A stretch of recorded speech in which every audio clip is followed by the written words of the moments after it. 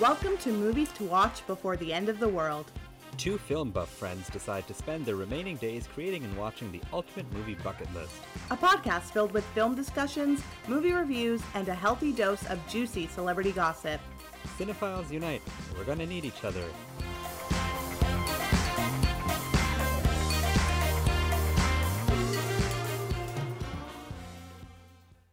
Ader, bud. Okay, because it's Canadian? Yeah. Okay. What would you have done? I have no idea. I actually was thinking, I wonder what she's gonna do. Every Except be week, like, Nadeem, "Hi." you judge me on my choice of how to intro this episode, but yet you have not come to anything. You have not brought anything to the table of how these intros can go. I know, but that's your thing. So I went with Ader, bud. Yeah. Yeah. I mean, that's one way of doing it. You know, eh? Yeah. So many A's this episode, eh? So many A's this episode. How's it going? I'm well. How are you? Okay. I'm refined. It's not sticking. It's not It sticking. doesn't stick the landing. Do I need to come up with a new one? Do we think? Maybe for season 3 you come up with a new saying. I just feel like that's forced in itself. But maybe just like play around. Do you want me to be with like, a I'm few things. sunshine, lollipops, and Oh, I daisies? don't want that. Yeah, I would stop exactly. you because I can't do that every episode. Right, exactly. And I can't do living and breathing every episode. I know. need to position myself in a positive way. Because I think whenever I say I'm living and breathing, and then I just remember the sorrow that is COVID-19 and how it is. Because that's where it came from. That's where it came from. Yeah. Okay. I respect that. And then I think I respect about those choices. the thousands of people, millions of people who are not living and breathing because of COVID-19. Oh, that just took a dark turn unnecessarily. You can cut it out. We didn't need to go there. You can cut it out if you want. If you're listening to this, Nadeem was too lazy to edit it out. But No, I just like the flow. Sometimes the joke works. Sometimes it lands. Sometimes it doesn't. Okay. We'll Well, just see. I'm here. Fine. I guess that's what we'll stick to. Present. So Mita and I are going to have a fight on air. But before we do that, we watched 2 movies quickly. Let's just quickly talk about them. Okay, yeah. I watched Licorice Pizza. Did you watch it? And I haven't seen it. You haven't seen it yet. Okay. No, but Mita and I also went and saw Scream 5 Oh my together. God, I forgot about that. I know, it's been a while. It's been a couple weeks since we've seen it. Yeah. We'll start with Scream 5 then, because we both Quick saw it. thoughts. I found Scream 5 to be very entertaining. And after we left the theater, I had said to you, I want to see it again. And I kind of still want to. I want to have that joy again. I don't want to pay for it, but I do want to watch it again because I think that it does fit well with the Scream franchise, if you will. It is very entertaining. It puts a twist on what we expect from horror movies. It has something to say about fandom and people's obsession with things. And I really like what it's saying about it. I think it's interesting. Very predictable if you watch movies, because we literally walked out. Before we went in, we both guessed who we thought the killer was. And we did guess correctly. And that was just based off the poster. So very predictable, but that's kind of what you should get when you watch a movie like that. And I really enjoyed it and I had a good time. Yeah, I had a good time. I enjoyed it. I thought it fits well into the canon, very nicely. Scream itself as a franchise is average at worst. It's a solid franchise. The movies are quite entertaining. They're quite well made. They will never get up to the level of 1. So I don't think anyone has that expectation. But it's a fun watch. Is it winning an Oscar? No. Is it a movie to watch before the end of the world? No. But it's super entertaining while you watch it. Incredibly predictable, which sucks because I think the first couple still had levels of unpredictability about them. And I think the more they come out with, it's harder to be unpredictable. And I think Scream 2, I might be wrong about this, but from what I remember, or from what I remember reading on the old IMDb boards, when they used to have IMDb boards, with Scream 2 suffered from a lot of script leaks. And so they had to reshoot a lot of the ending or have multiple ideas of what was happening there. And they kind of play on that in Scream 3 when they're in the Stab franchise. They're like, what do you mean it's page this? I got a different one the other day or whatever. Where was my thought with that? I completely lost it. Yeah, completely. How was lost my Licorice thoughts. Pizza? Licorice Pizza was interesting. Okay. I think you've made me more brown than I once was. When I was watching it, I was like, young 20s Meetha would have like really enjoyed this and think it was so cool. Or maybe I just kind of was a little bit of like a hipster in that time. I feel like this is the movie for hipsters and for Paul Thomas Anderson fans. Yeah. It does strike me as that. I haven't seen it yet, but that's exactly what it strikes me as. It's very much him, and it is a lot about what he grew up around and like what was his surroundings, which I just can't really relate to on any level. Like and I don't want to spoil things. There's parts of this movie that are based on actual people, but they're based on. And like I don't understand why you would do something based on and not tell their actual story. And a lot of Licorice Pizza reminds me of just like a very, it reminds me of Once Upon a Time in Hollywood quite a bit. In a good way? The parts that I liked about Once Upon a Time in Hollywood, are definitely there. But I just feel like I've seen that. I watched that a couple of years ago. Like, why am I watching this again? I do think Alana Haim is actually really good in it. Like, surprisingly good, but I also know he wrote this specifically for her and knew her very well.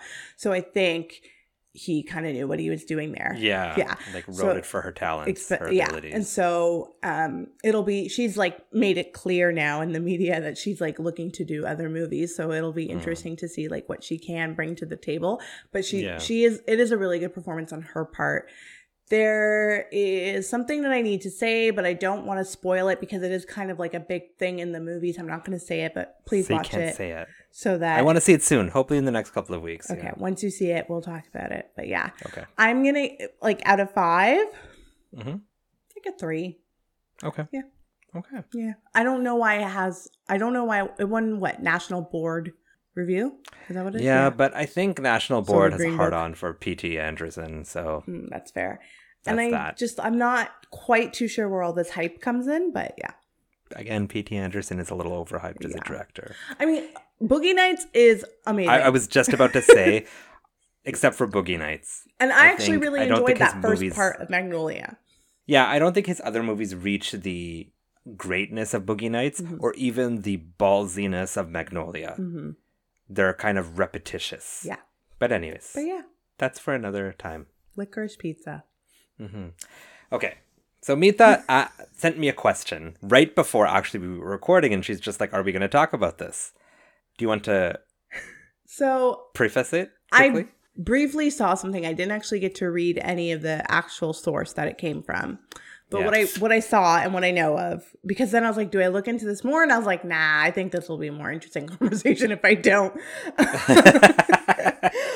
Francis Ford Coppola I guess he was interviewed. I don't know what was happening. Why? I actually don't know why, but he was. But he's made a statement that movies like No Time to Die and Dune are relatively the same, and that it's just the same car crash like happening over and over, and that like there's really no art when it comes to cinema anymore. That's what I understood from what I saw. So no. Okay. So the article was actually more about Marvel. Okay. And how those movies are repetitious. Oh, I only saw that part. Yeah, so essentially what he's saying is that superhero and superhero franchises have become repetitious and boring, and even something original like Dune or No Time to Die are still just like action sequences packed in together. That's his kind of gripe.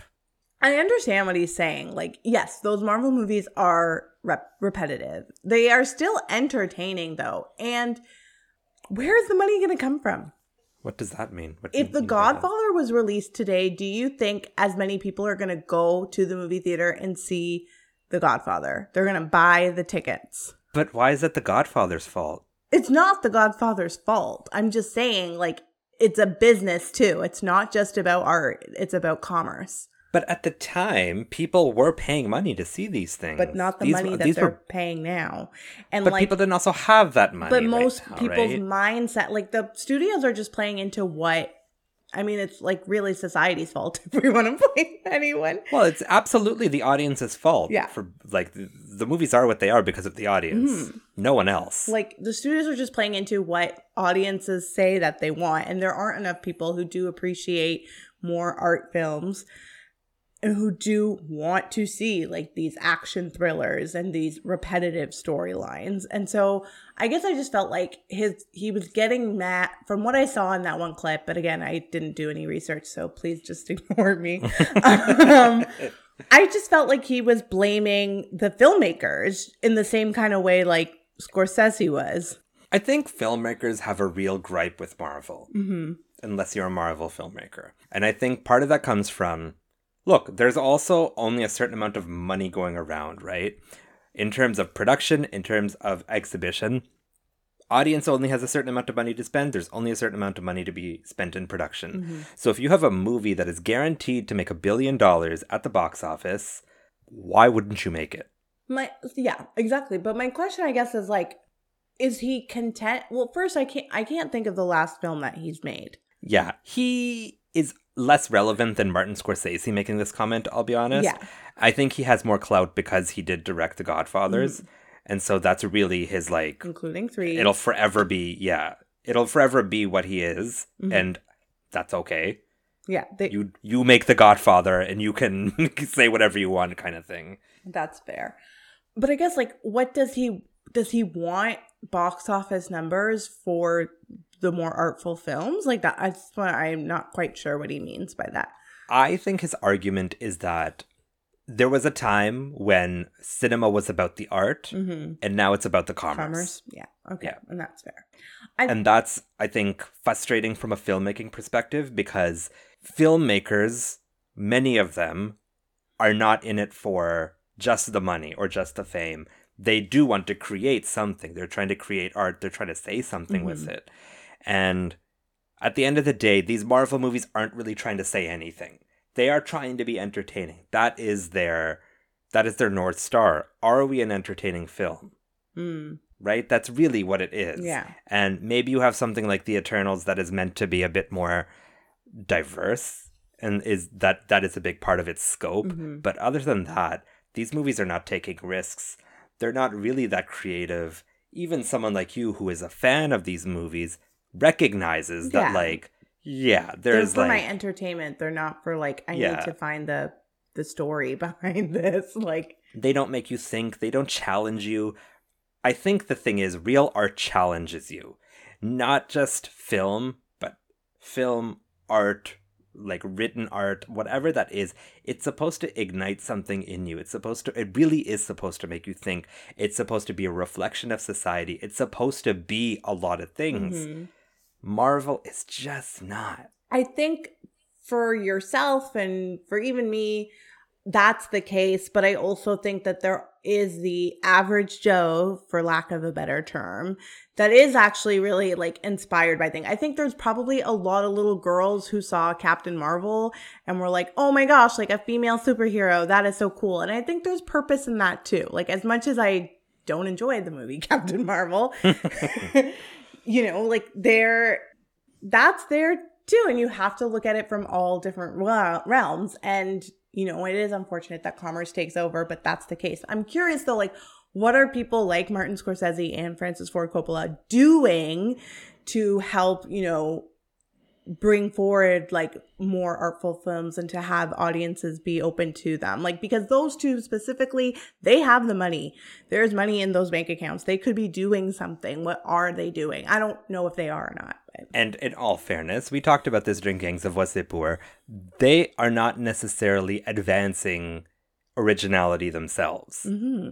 Right? They aren't really, like, let's forget Francis Ford Coppola, who really hasn't made much recently, but Martin Scorsese is directing in a very small window as well. Yeah. Like, there is a certain kind of film he likes to direct with certain kinds of characters. That is his sweet spot, and it does do well for him. Someone who I respect maybe less as a filmmaker, like Steven Spielberg, has definitely experimented more. Exactly. And has tried more things and has really tried to, I think, have a much fuller filmography.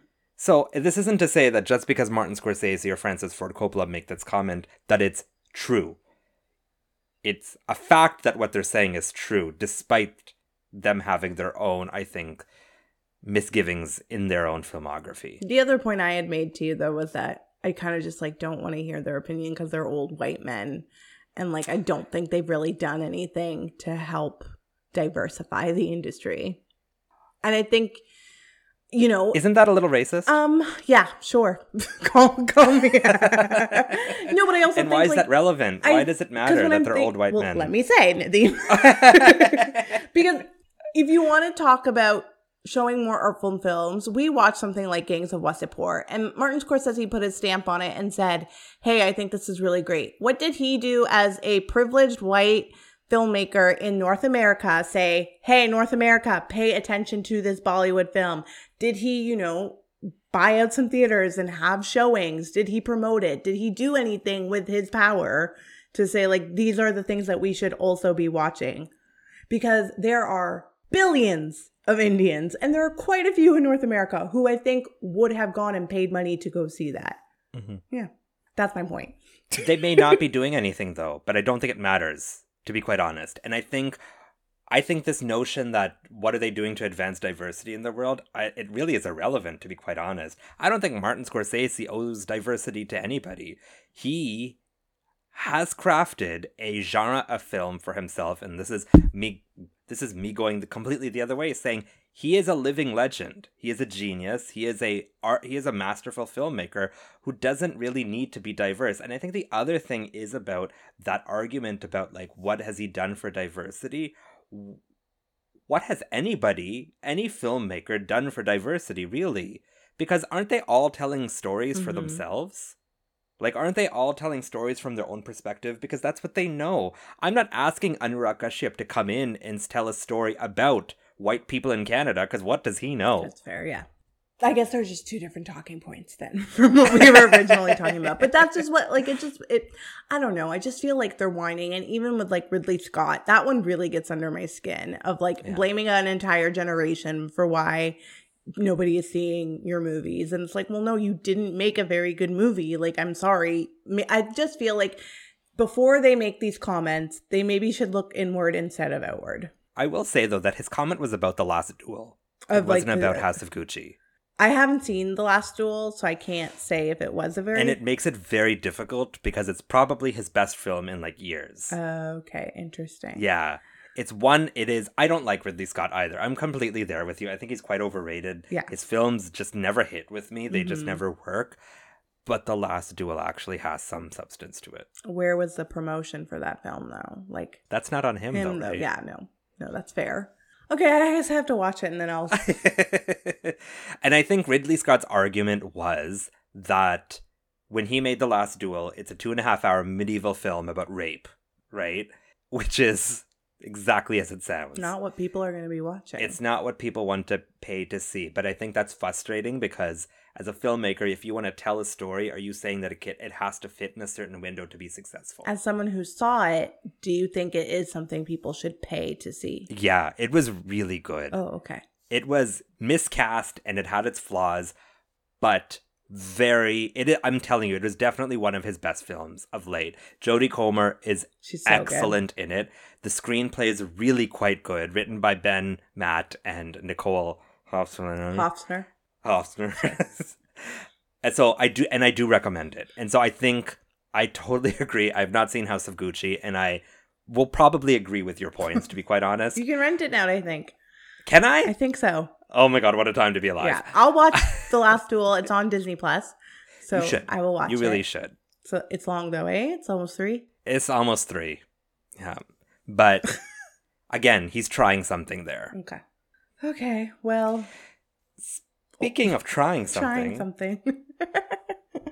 We thought we watched a movie this week. We did, Nadeem. We watched a Meet the movie. We did. I chose for us the 2012 documentary by Canadian filmmaker Sarah Polley titled Stories We Tell. I did. How about that?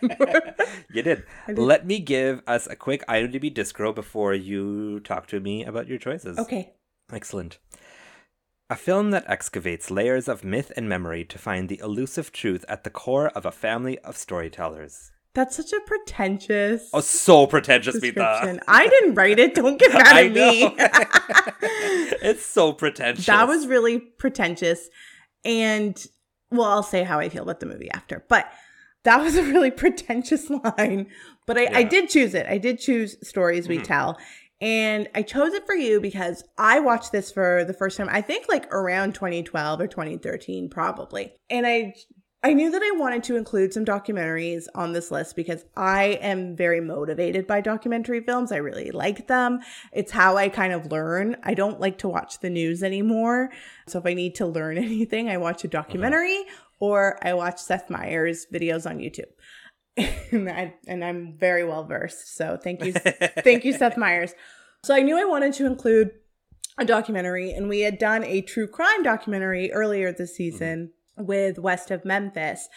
But when I was thinking about documentaries, this came into my mind because it's not about a topic that you typically would watch. And it's not so much educational. Yeah, that's a good way of putting it. It's not so much educational as much as it is about making you feel things, which I think is like the purpose of entertainment and the purpose of art. It's to evoke a reaction or an emotion. And so I put it on the list, and now we're here, and we've watched it. We have. And I want to know what you think. But wait, before you say it, though, I just want to say that description is very pretentious, but I don't think this documentary is pretentious. And I'm going to leave you with that thought, and now you can go. Okay. I was actually super impressed that you picked this. Oh, wow. I had known about this. I know Sarah Polley, and I know her work, but I had never gotten around to seeing this when it came out in 2012, and I had heard a lot about it. And I was really I was looking forward to seeing it, because like you're saying, this is a documentary, and documentaries are often about education. And this isn't. This is a very personal piece of filmmaking. And one of her sisters at one point makes the comment, like, who's going to want to see this? Yeah. Like, it's our family story. And I think that's it's exactly how you think. Like, who cares about my life, my story, and all of that? But I love that she wasn't deterred by that and that she still did go to tell the story. I also think we need to say what the story is. Yeah. So spoiler alert here. Yeah. If you're, we said this the last two. Exactly. Yeah. Less about Amour, but definitely about the one I love. If you are thinking about watching this and like don't want to be spoiled, then you can go ahead and watch this. You can rent it on iTunes or YouTube or Cineplex, I think, and go watch it and then come back and listen to us. But so Stories We Tell tells the story of Sarah Polley's family growing up in Toronto. And she has 4 siblings, 4 older siblings. And there's a significant age difference between her and the last oldest sibling. So she's similar to me. She's a pleasant surprise, if you will. And growing up, there was always this like joke, oh, Sarah doesn't really look like dad. Sarah doesn't really look like dad. And you know, her mother passed away when she was about 11 years old. And then finally, as an adult, this rumor of like Sarah not always looking like her dad came to fruition when they realized that her father was not her biological father. And so Stories We Tell kind of tells the story of her mother and her father's marriage, what that was like, and then also their family dynamics when Sarah decides to go and search for who her biological father is and when she discovers who it is and how their relationship has come to be. So I didn't know anything about that when I started it, so it was a very interesting watch. I will say, overall, I liked it more in the beginning than in the end. Yeah. I thought it starts off very strong. Like very, very, very strong. And you're really interested to know what's going to happen. What's this about? Especially because I think she starts off... I think this is an example of... Especially because it's a documentary and she really is... Movie making, like we talked about, can be a couple of things. It could be entertaining. It could be educational. But here she's really trying to make a point. She's trying to talk about the art of storytelling and what happens and how people remember ideas and how they kind of pass that on and how, you know, things it's shared kind of amongst each other, but nobody actually really thinks about things. Yeah, and how what people remember versus what they don't and what someone else will remember versus what they don't and how you actually piece together the truth. And it sounds really pretentious, but it's a very, very novel idea, I found. And I was really, really intrigued to see like where she was going to take it. And at one point, her father, who narrates the movie, Great narrator, by the way. Great narrator. Yeah. He's doing the voiceover, and she says to him, "This is an interrogation." And I'm like, "Ooh, who are we interrogating? Like, what's going on?" Like, it starts off very intriguingly. And once we kind of get to the crux that like, and you do kind of figure it, you kind of see where it's going. Yeah. Once we kind of get there, it really just becomes very stagnant. And I think one of the things I took away from it, this was a little bit of the promise of the premise was so strong, and I don't know if she hit the landing on it. So it's like really interesting that you brought that up, because I remember watching it the first time and pulling away certain things from the story and like remembering those things. Like they talk a lot about her mother and like how vivacious she was and how full of life, but that also she had a really interesting history. She was one of, if not the first Canadian woman to lose a custody battle for her children, which like that thing has always stuck out to me in my mind. Like I just remembered that. And when I was watching it for this, I think this might be my third viewing. I think I watched it twice before. But when I was watching it this time, I, for some reason, was like so set on that being at the beginning of the story. Like that's how she starts off the story. Interesting. And as I was watching it, I kept thinking like, did I miss something? Did I miss them talking about that? Like I remember it being a bigger thing. And when it did eventually like come up in the story, I was like, oh, like I thought it was they made a bigger deal about it than they did. And I feel like that in itself is just like proving her point with this documentary, is that when you hear a story, you're always going to be attracted to certain things and remember things a certain way. And like as your stories play out in your lifetime, that's just how it's going to be. I do agree with you, like watching it this time, it does sort of like teeter out towards the end. And like maybe she doesn't land the ending as you're saying, or kind of have a specific point, but I think the overall like general tone of this is just so warm and inviting, and I feel like I've been let into their families' lives, and I'm just like sitting on the couch talking with them, but they're opening up about something that's so private and so personal. Like it's just, I really love how focused this was, but it wasn't self-indulgent either, because this is her story. No, that's a very fair point to make. It doesn't ever feel self-indulgent or self-serving. Like a lesser documentary would have her sit down and her be like, well, this is how I felt when I realized my biological father was not my dad that I grew up with. And like, she doesn't do that. She looks at it from the point of view of her siblings, who this also, it affects in a large way. Yeah. And one sister makes the point, Sarah asks her, like, how do you think this affected the family? And the sister goes, oh, like, I don't think it really made a big deal. And then she pauses and she goes, but all three of us girls got a divorce after we found out mom had cheated on dad and had an illegitimate child with someone. And like, it's just those like little snippets that made me feel like this was my own family, and that, you know, Sarah's not sitting there being like, woe is me, I've lived this like tragic life under the secrecy. I just really love that approach. And it's not something you would see, especially like when you think about if someone was making this today, if this was somebody's story, somebody from like this specific generation would make it into like a cheesy reality TV show, or they would make it like, there's so many TikTok series of like people telling their family secrets, or like doing 23andMe and finding out that they actually have half siblings they never knew about. And like, it's kind of rancid when I think about it. It's gross. It makes me feel sad for them. And this is just the complete opposite of that. And I think what she does, even though she doesn't really land that ending, it is very successful. It's interesting because I can totally see everything you're saying, and I totally actually agree with everything you're saying. I think for me, I was so excited about what she was trying to get at.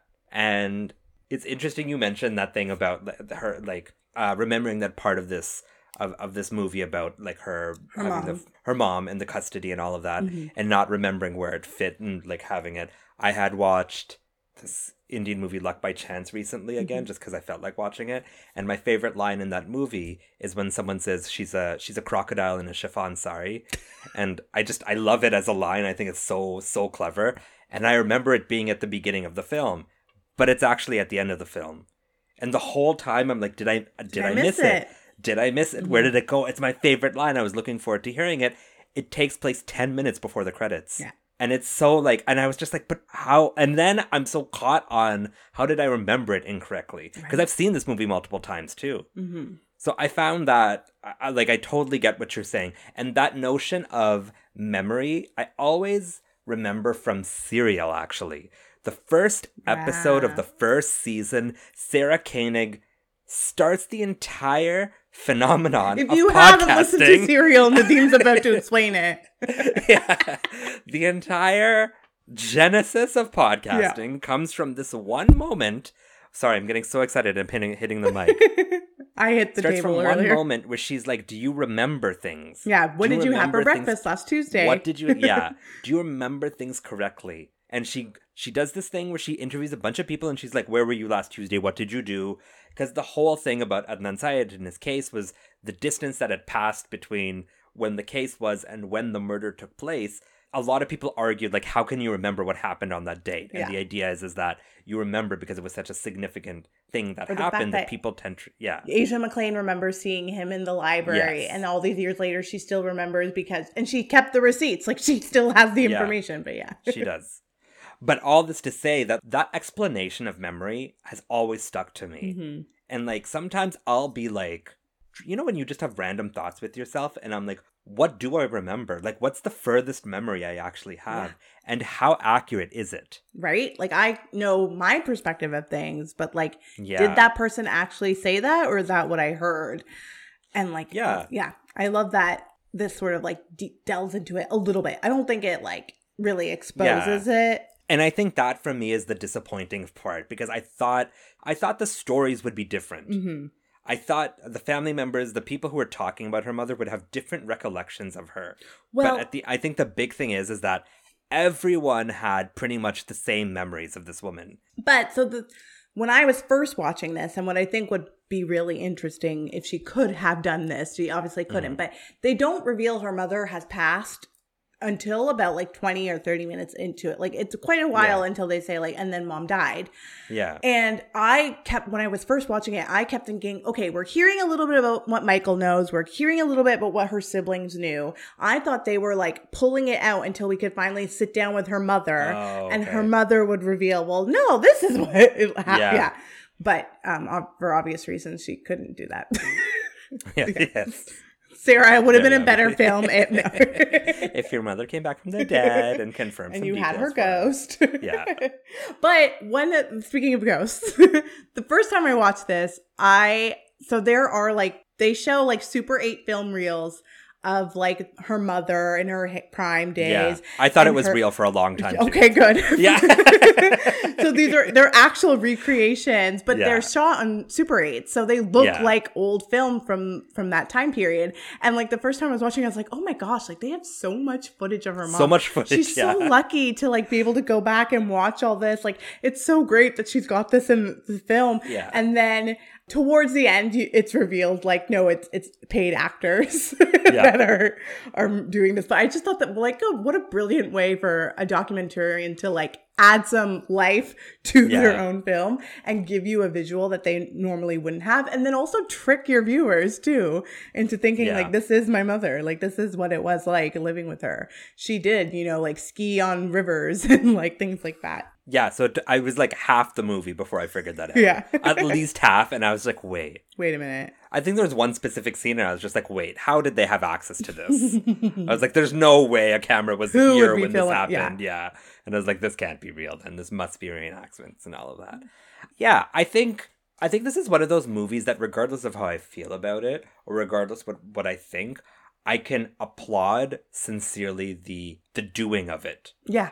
Like, there's really something, she really goes out of her way to tell a story and to do something. And like you're mentioning, I think there is a level of catharsis for her in this. Mm-hmm. Like, this is a life-altering event. Yeah. And she's found a way to kind of deal with it in a way that is soothing for her. Like, I guess in technically speaking, like, she could have done anything. She could have made a self-indulgent film. Yeah. right? Like if that's what she wanted to do, it might have not been very good, but she could have done it if she wanted to. Well, she's been nominated for the best screenplay in 2006. Like she can write a movie. Exactly. Yeah. She can write a movie. She knows, yeah, exactly. So she completely has it in her capacity to do that.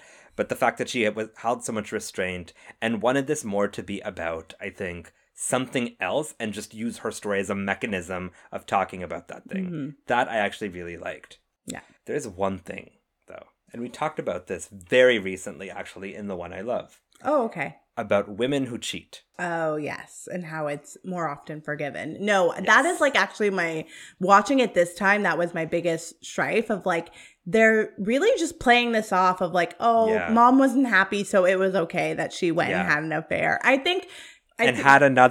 She had an affair, had a child, and lied about the paternity of that child. I also think I think she found out about Michael not being her father around like 2007. And she started maybe doing these interviews like years later. So I think there's been some time where they probably like work through things. They also seem like they're very Caucasian. And so they probably went to therapy and nobody guilted them for going to therapy. So they probably did work through some of these issues. That's just an assumption on my part though. I don't actually know. Yeah, like they kind of were just so like nonchalant about it. She's forgiven really easily for what she did. For what happened there. And what she did was borderline psychotic. At the same time, their mother has been dead for quite some time too. So like they might have also done work in terms of like dealing with those things and like having to deal, like I've gone through it of like being upset about something that has happened in the past that you're not going to be able to have any closure over. You kind of just have to like roll with it and be like, okay, there's nothing I can do about this. And so I think maybe that's where a lot of their sentiment comes from. But you are right in that, like, even from Sarah's point of view, like I would die to know how she actually feels about it. Because one, she doesn't know her mother that well. Her mother died when she was 11 years old. Yeah. So she only knows this small snapshot of her. And like, how do you feel knowing that she held on to that your entire life and didn't tell you something? And the thing that I would have loved to have been kind of dug into a little bit more is if Michael knew, because I think Michael is her father, her dad that she grew up with. I think that he must have known. I think that at some point, like that she told him, or that he just had an inkling. I think she might have told him. Okay. Yeah. Because she told her friends on the phone. One of her kids overheard her talking like, I don't know who the father of this baby is. Like, I think she might have told him. And I think he probably felt like he was being the better man and saying that I'm still going to raise this child as it's my own. Yeah. But I do have an inkling that he might have known. I don't think that's really explored. And the other thing I don't think is explored is that her biological father, Harry knew about her. Yeah. And like just accepted the fact that he wasn't going to be a part of his daughter's life. Yeah. I think that's not looked at with as much interrogation as maybe there should have been. But I think that was the mother's choice. Like I think he let Nadine, her kind of control it. If you knew, you're a parent, if you knew that you had a kid out there. Well, yeah, absolutely. I would be very different. Yeah. Yeah. I don't know. But see, this is the thing. Even in this conversation, and especially in the movie, like, look, all the things you're saying could very well be true. Like, they could have had the time to deal with it and all of that. And now they're looking back on it in hindsight with rose-colored glasses. It's very easy now. But at the end of the day, the movie's no point does anyone say I was angry at her. No. Like, the one son kind of says that he was upset with her. Oh, yeah. Mark, I think. Yeah, and he was just like, how can you do that to your family? And he's the one of the sisters makes a note, like, the 3 girls in our family got divorces because we just didn't realize who we were anymore. Mark held on to his family with dear life because he realized, like, this is the most important thing to me. How could somebody do something like that? Yeah. Yeah. And the fact is that everyone got over it, and at no point were you angry. Like, even the husband, Michael, is kind of just like she did it. She did it. I was inattentive, and so that's why she did it. It's like, yo, man, I actually firmly believe when people cheat, they don't cheat in a vacuum. I think if she cheated, he had a part to play in it. I'm not denying that, but I really have a problem with this portrayal of women who are reckless and philanderers, and they make these terrible decisions, somehow being exonerated and forgiven, and men, when they make the same things are villainized. And I find it... it's not like this was a one-time thing. At the end of the movie, we discover Yes, that exactly. she has slept with 2 different men. Yes. Yeah. So, and like, they just leave that with us. Like, it's just like, yep, that's there too. So I think it's interesting that she's allowing you to make judgments on her mother, though. I think that comes maybe from a slight place of anger. And that's fair, though. She's not trying to protect her. Yeah. No. And I think that's fair. Yeah. I think she's kind of just like, you had your chance to tell your story. Mm-hmm. You didn't. So now I'm going to tell my story. You've left me to pick up the pieces of what you... Yeah, you left me to pick up the pieces. Mm-hmm. I do think Michael knew. And, like, it's just crazy to me that one of the brothers was, like, pretty sure he knew, but he, like, never said anything. Yeah. Until, like, he was an adult.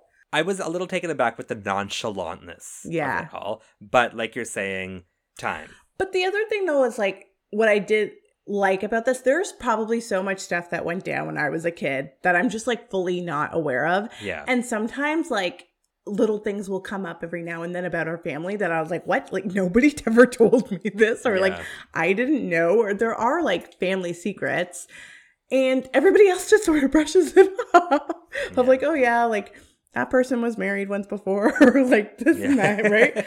And like, I guess that is kind of what it's like, though. Do you have anything I think like that's that? one thing internally. Mm-hmm. Like it is. It's totally like that in my family too. It's one thing internally, but I think when you're telling those things, I think it's important to be authentic about it and not what you think the perception should be.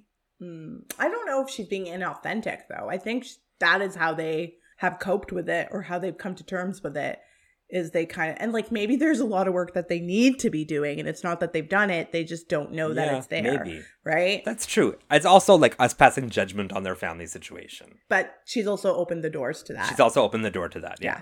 Which leads me to the big question I wanted to ask you before we get into the ratings. Okay. Meeta, do you have a story to tell? Oh my gosh. And I'm not asking you to tell it. So I think I have thought about, and I will start and say, so it gives you some time to kind of think about it. I think I have a story to tell. Mm-hmm. I think I've lived a life, and I think I've lived, I think there's more to me than meets the eye, and I think there's more about my life that isn't necessarily like public. And I do think I have a story to tell, and not just for my self-indulgence. Yeah. I think that's the thing. I think I have a story to tell that could, maybe in my mind's eye, I think I could help people. I think I could be informative. I think those things. Do you think you have a story to tell? I opened up about my story to tell last week. You did. I did. I do have a story to tell. I think there are things in my life that have occurred that people could relate to, or that I could share and maybe have a different perspective on, and that people could learn from. So Sarah, if you want to make another documentary, just reach out to me and we'll work on it together. But I do think I have a story to tell. I mean, I'm only 30 years old, Nadim. Like, although this happened to Sarah when she was really young. Like this, and like the other thing, they don't talk about it, but this is like right off the coattails of her writing an Oscar-nominated film. And like, she's a Canadian actor, director, filmmaker, writer. And it's amazing that, you know, like it's a big deal. I don't think they stress that, because I think if people who didn't know who Sarah Polley was watch this, they would be so uninterested. You think you're more interested because of her celebrity? Me personally, yeah, because like I love celebrity. Yeah. I don't know if you know that or not. But yeah, like I that's part of the intrigue. I think if I did watch it separately, I was like, oh, this is a really interesting story to tell. Yeah. But I think that is a part of it, of like this person that is kind of in pop culture is known, has this like deep family secret that was exposed. Although, have you watched 3 Identical Strangers? I have, yeah. That too is like, they're not famous, but like there's this deep secret. Although I feel like the secret in that one was kind of a letdown. But yeah, it was 100% a letdown. That is scary to think, though, that they were doing so many experiments, and there's so many twins that are separated that don't know that they've been separated. Yeah. And I just spoiled 3 Identical Strangers. It's okay. It's not that great. But, you know, like I think that brings something to the table. And I think maybe that's a lot of how this got made too. Although no, it was National Board of Canada, right? But she was a celebrity who had a story to tell, That's so she fair. got public funding for it. Yeah. That's, I mean, at the end of the day, this got made because she was an Oscar-nominated writer. Mm-hmm.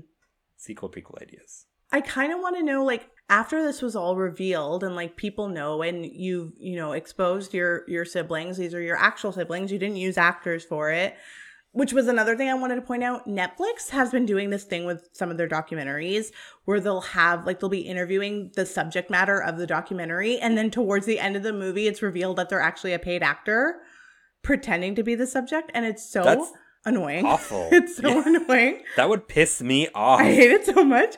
And I'm so glad she didn't do something like that in this. It's like, I'm actually What documentaries have done that? There's some like TV crime ones. There's like one about this girl, like for security reasons, they actually couldn't like interview her. Like she needs to be undercover.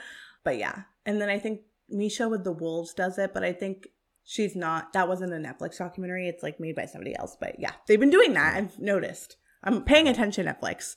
I don't approve of that. Right? They have like the people talking like they're the person, and then they on top of that have reenactments with a different actor. So it's really annoying. Anyways, I'm glad that we got to meet your real siblings and like got to hear their voices, because they're so nice. Like they're interesting. They seem like a really interesting family, and like the eldest brother is hilarious. You like him because he's gay. That's not. You probably shouldn't say that. No, he's hilarious, and I like him because he's gay. I like anyone, regardless of their sexuality. But yeah, they're just like an enjoyable family to watch. But sequel, prequel, so I would like to see. They're an enjoyable family to watch, and I would like to see, like, what was it like for them once this had been released and people had watched it? Do they get recognized on the streets of Toronto? Because I imagine they might. What was like, because a lot of them also still work within like the Canadian film industry. Like their mother had a casting agency and like was a casting agent and like was well known within Canada. And so as some of them like fell into that business as well. And I want to know like, what has that been like for them since this documentary has come out, and like, what were the repercussions? Did this like bring up anything in you that you felt like, oh, I need to deal with this better? Yeah. And then I also think it would be interesting if she did write a film inspired by her mother's experience in Montreal. She might get to that point. You think? Maybe. Yeah. I don't know. Or maybe this was the story she had to tell and she's done with it. That's juicy if she does it, though. That is so juicy to do that. Yeah. Did you have any? No, I did kind of want to know, like, the in-between. Like, when things were found out versus now. When shit hit the fan, I want to see the drama. Right? I don't want the like aftermath the siblings of it. Calling each other and being like, did you know that Sarah's not her sister? Yeah, exactly. Yeah. She's our half-sister. Like all of that. Yeah. I wanted to know. I want the people to be angry. I want to see the raw emotion. I do think it was probably easier for them to like cope with because the two older siblings are from their mother's first marriage. Yeah. And so they do have half siblings. Like it's not like that's already a foreign concept to them. But yeah. Do you want to launch into your rating now? I will. Which I'm very curious because I'm not sure I can pin it just yet. I'll go into it. Okay. I really did enjoy watching this for the third time. I was a little worried going into it because it has been some time since the first few times I've seen it. And I thought, did I remember this to be more exciting than it actually was? Yeah. Is this going to be boring? Is this like... because towards the end it does kind of teeter off, like the juice has kind of been squeezed out, so to speak, and so there isn't much there that you can really lick. That's a terrible visual. Sorry. But the juice has been squeezed out, and so I was a little bit concerned, but the second I did decide to buy it because I remember liking it a lot and the price just seemed reasonable, and I was like, well, whatever, if I own it, I own it. The moment I put it on, though, I was like transported back to me like, oh, I enjoy this. It starts off really well. She gets the ball rolling there. And, you know, as I said, these siblings are really interesting to watch. Their dynamic with like one another. They'll call each other out in their interviews. And the way they speak about their family, you can sense their love for one another. You can sense that like they've also been through some shit. Like Yeah. it's not all hunky dory. Like they're not smiling their way through this. Like there's moments where there are some siblings who like need to take a beat, who are are crying about what's going on. As much as we said, like they're very nonchalant about it, but there is raw emotion there. And I think that Sarah is able to capture that in a very relatable, approachable way. And like I said, it's the opposite of being self-indulgent. Yeah. And it's just so fascinating to me to give us something so personal, but still kind of be removed from it in a way. Like she's not the focus. I am very much more interested in like the mother and their father, their marriage, and like what that looked like, all of her siblings, feelings towards it. And I think that's just it's a really beautiful thing that she's done for her family and not just for herself. I think she's given her family something to look at as well. And I think as a documentary, you're meant to walk away with something. You're meant to learn something.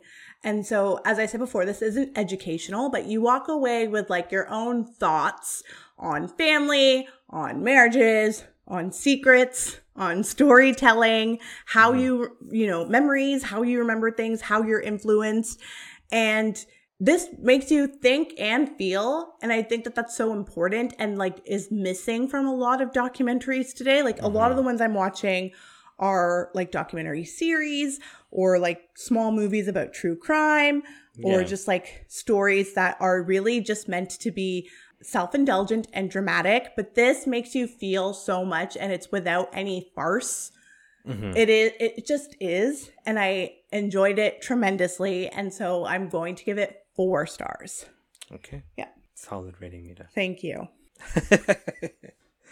Like I mentioned, I'm really glad I watched this. This is not a movie that would have been on my radar. And I found it interesting from the get-go. Like it really did kind of hook you in. It starts off incredibly strong. There's a great premise. And I think like the best documentaries, the goal of this isn't to be anything other than a film, if that makes sense. Like she's not sitting, like she's trying to tell a story, but she's not sitting down trying to be like prophetic, or she's not trying to be bigger than the film. If I'm making sense. She's not being preachy. She's not being preachy. This is a very intimate story, and she's trying to do 2 things. She is trying to tell an intimate personal family story and also kind of document how storytelling works. Yeah. And like the notion of storytelling as a form of communication. I think she is successful at one more than the other, but I also recognize and appreciate that as a filmmaker, in order to not have the movie feel so, I think, self-indulgent and too personal, she almost had to try to find a narrative structure in what she was doing. I think she discovered that. I don't think that was on purpose. Yeah. And I think she works it very well. It's a very well structured. It is short. It's like an hour and 45 minutes. So it does definitely feel it's an easy watch. But by about like 45 minutes, you're kind of like, okay, I know everything. Where is this going? And then there's still about like an hour to go. And it definitely takes a lot to get to the end. And there's no more revelation. There's no more surprise. And that's, I don't know whose fault that is.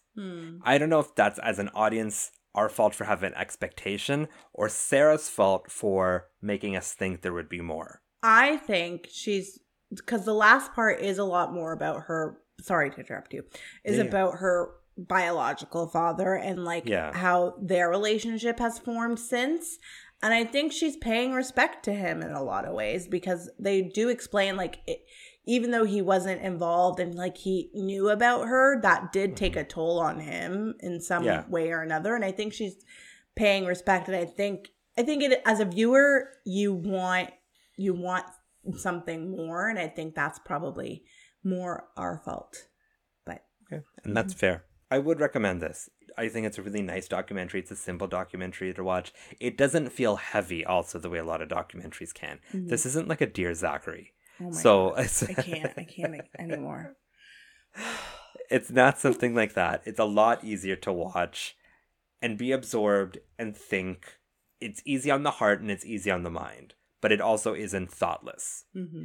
I think overall the feeling I'm left with is not exuberance and not like, oh, that was amazing. It was like, oh, that was good. I liked it. So for that, I'm going to give it 3 stars. 3 stars for Nadim. I'm glad you liked it, though. I think there's nothing not to like. Right? It's not like... It's not... bad. There's nothing offensive. Yeah. I think it's interesting. It's whether you're going to like it or love it. Yeah. There was one thing that I wanted to bring up that I didn't. Yes, please. At the end of last week's episode, you talked about Amour and how this was a depiction of a marriage, something that a documentary could never really capture. This documentary does look at Michael and, oh, I'm forgetting her mother's name. Donna? No. Dawn? Sarah Polley's mother. Yeah. It looks at Michael and his wife's marriage as well, and his real life. It's just different than what we've seen in Amour. Do you feel like this documentary actually does show you what a marriage can look like? No, and here's why. You don't get her point of view? Yes. Okay. You don't get her point of view, and I think the fact is she died so many years ago that I don't buy that people were not angry about these revelations. I think that they can, in retrospect, feel whatever they feel, but I just find that impossible to think that they were like, oh, she had an affair and she hit the paternity of her child. It was tough for her. You know, like, I don't buy that. And I don't buy his reasoning. I don't buy those things. Like, I think in retrospect, he can look at it and be like, I can see why she did what she did and my own responsibility in it. But I don't think he was just like, oh, cool, let me raise this kid as my own. You know, so I don't think we're really getting the full picture. I think we maybe didn't get that out of respect for her family, too. Maybe they were against Absolutely exposing that, which by all means, that's fine. Yeah, absolutely. Totally respect that. But as a result, I don't think we get the full picture of their marriage.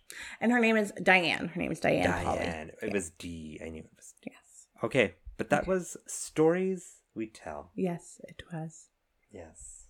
Now it's time Yes, exactly. for a game called Different Characters, Same World. Ba-da-ba. Okay, I have a question for you before we go. Oh, no. I had a movie picked out. Okay. This was on the list for a while. Let me guess, you didn't check if it's available. No, Okay. That's not it. It's more that it's another serious film. I can do it. Can you? I can. So I'm giving you 2 options. Yeah. This is the movie that was intended, Okay. or Uh-huh. I did have another movie that was on my list that I took off. That is significantly more lighthearted. So I get the choice. You get the choice. Okay. The rest of your list, because how many I only have 2 left, right? So I have 3. You have 3 left. Okay. The other 2, on a scale of 1 to 10, how serious are they as a collective? The last one is fun. Okay. Serious but fun. Okay. And this one that we're watching, that Now, we may watch Nadim today, fun or Meet the Fun? I think Meet the Fun too. Okay. And this one that we may or may not watch today that is serious, if we don't watch it today, we are watching it next time. Okay, so I'm just sort of like delaying things. And then I'm removing one of your choices. No, so this fun one, Okay. I've already taken off the list. I have another serious one. If you pick serious one from today, it'll be fit in with another serious one next week. But if I pick fun one from today, then we'll have serious one next week. And then another fun one. Fun one, yeah.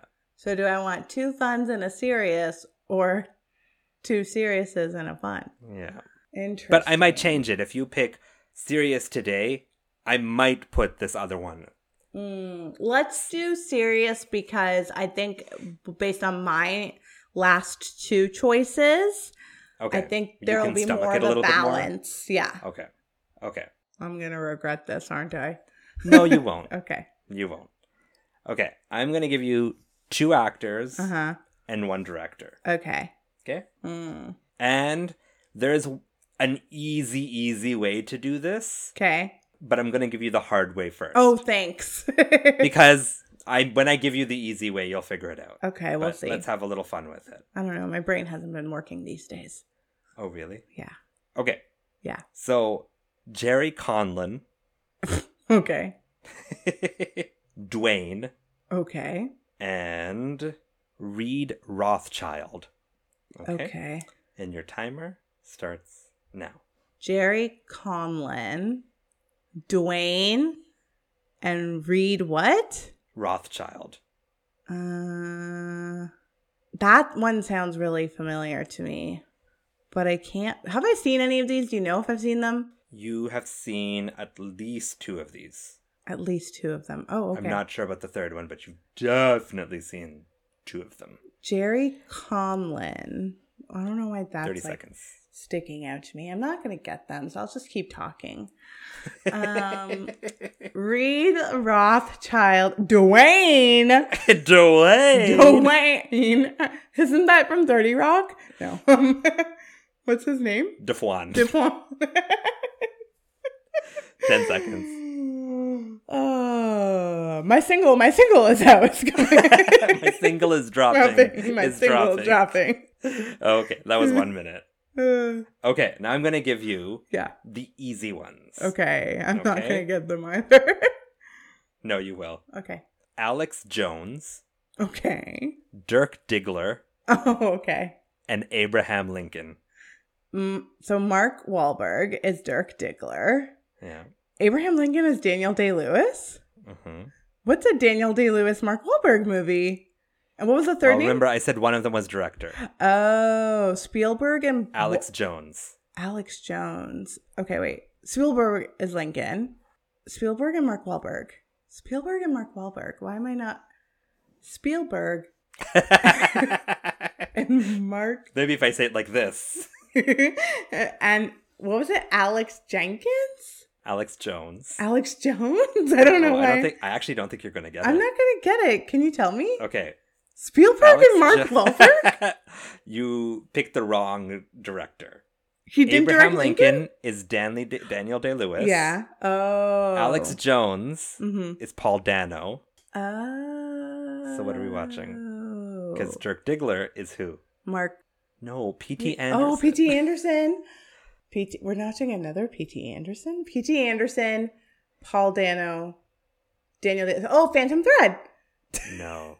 We're watching There Will Be Blood. I didn't know really Paul thought Dano. You would get that. No, I didn't know Paul Dano was in it. Oh, there we go. Okay, I was so certain that Mark Wahlberg and Steven Spielberg. Yeah, I was like, oh, Mita, we are going in the wrong direction on this.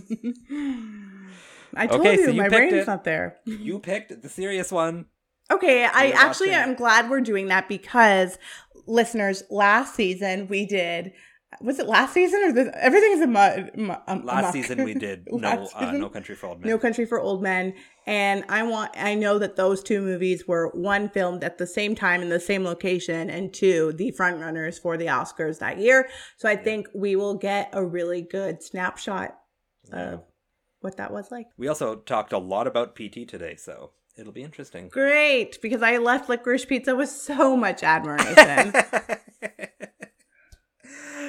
But yes, that is for next week. There will be blood. Mm-hmm. Do you have parting words before the blood? I was gonna do the milkshake line because I know. Well, not that. Nita. I do have some parting words that are the words of Margaret Atwood, but they were borrowed for this film, and we are borrowing them for this podcast. When you're in the middle of a story, it isn't a story at all. I really like that line. Yeah, it's very Margaret Atwood and Sarah Paulson. Polly. Sarah oh my Polly. God. I'm really not there. That's going to be my new intro. How are you, Mita? I'm not there. I'm really not there. Thank you so much for listening, friends. Please like, subscribe, share, and rate and review. And we will see you next week for There Will Be Blood. Bye. Bye-bye. Thanks for listening to Movies to Watch Before the End of the World, sponsored by no one. You can follow us on Instagram at Movies to Watch Pod, on Twitter at Movies2WatchPod, on the TikTok at Movies to Watch Pod, or send us an email at movies2watchpod@gmail.com. As always, keep your pants on and don't forget to smell the Kevin Bacon.